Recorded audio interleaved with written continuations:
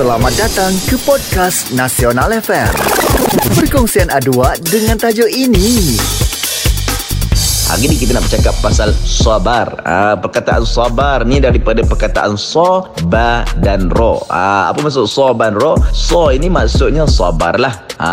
Ba itu maksudnya barakah. Ro itu maksudnya redha. Maknanya dalam setiap perkara yang kita sabar, dalam setiap musibah yang sedang kita lalui, di dalamnya ada keberkatan. Bermaksud ada kebaikan-kebaikan yang Allah Ta'ala nak tambahkan kepada kita. Dan ro itu maksudnya redha. Bermaksud Allah Ta'ala nak minta kita redha. Bila kita redha dengan segala perkara yang Allah Ta'ala berikan kepada kita, maka insya-Allah kita akan jauh daripada penyakit yang dinamakan sebagai stres, tertekan, depression, kebingungan dan sebagainya. Sebab itulah hidup kita ni, Allah Ta'ala bagi kita setiap ujian dalam hidup, bukanlah bermakna Allah Ta'ala bencikan kepada kita, bukanlah bermakna Allah Ta'ala nak jauhkan dirinya kepada kita, tetapi Allah Ta'ala nak melihat siapa di antara kita yang paling baik amalannya. Sebab itu orang yang paling baik amalan, kata Allah Subhanahu Wa Ta'ala dalam Quran, wa basyiris sabirin. Orang-orang inilah yang banyak bersabar dan ada berita gembira. Maknanya ada ganjaran besar yang Allah Ta'ala nak berikan kepada orang yang bersabar. Sabar ketika menerima ujian, itu pun kena sabar juga kan. Macam biasalah, bila kita ditimpa dengan ujian-ujian yang kita tak suka, ujian-ujian yang negatif, ujian-ujian yang menyebabkan kita sedih, duka cita, kita kena sabar melaluinya. Dan yang kedua juga, ini penting, sabar tatkala menerima kebaikan. Maknanya apa sahaja perkara-perkara yang baik datang daripada kita, naik pangkat ke, bahagia ke, dapat puji-pujian ke,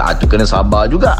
Apa maksud sabar? Kena sangka baik atas kebaikan yang Allah Ta'ala berikan kepada kita. Maknanya gunakan nikmat-nikmat yang baik itu untuk membawa kita kepada kebaikan. Sebab kadang-kadang ada orang ingat dia dapat ujian tu makna ujian yang buruk aja, sedangkan yang baik-baik tu dia tak nampak itu satu ujian. Kena ingat juga, bila kita dapat kebaikan, bila kita dapat manfaat, bila kita dilimpahi dengan ganjaran-ganjaran kebahagiaan ke, naik pangkat ke, seronok ke, duit banyak ke, itu pun satu ujian. Bila kita diuji, maka kita kena sabar, kena ada keberkatan dalam ujian kita, kena redha dengan apa yang diuji kepada kita. Barulah apa yang kita lalui itu dapatlah manfaat, dapatlah jawapan. Maknanya setiap persoalan daripada apa yang Allah Ta'ala timpakan kepada kita, kita akan temui apa maksud sebenar yang Allah Ta'ala nak sampaikan kepada kita. InsyaAllah terus sabar melalui kehidupan ini, dan insyaAllah ada ganjaran di hadapan nanti. Wallahualam, kita jumpa lagi. Assalamualaikum.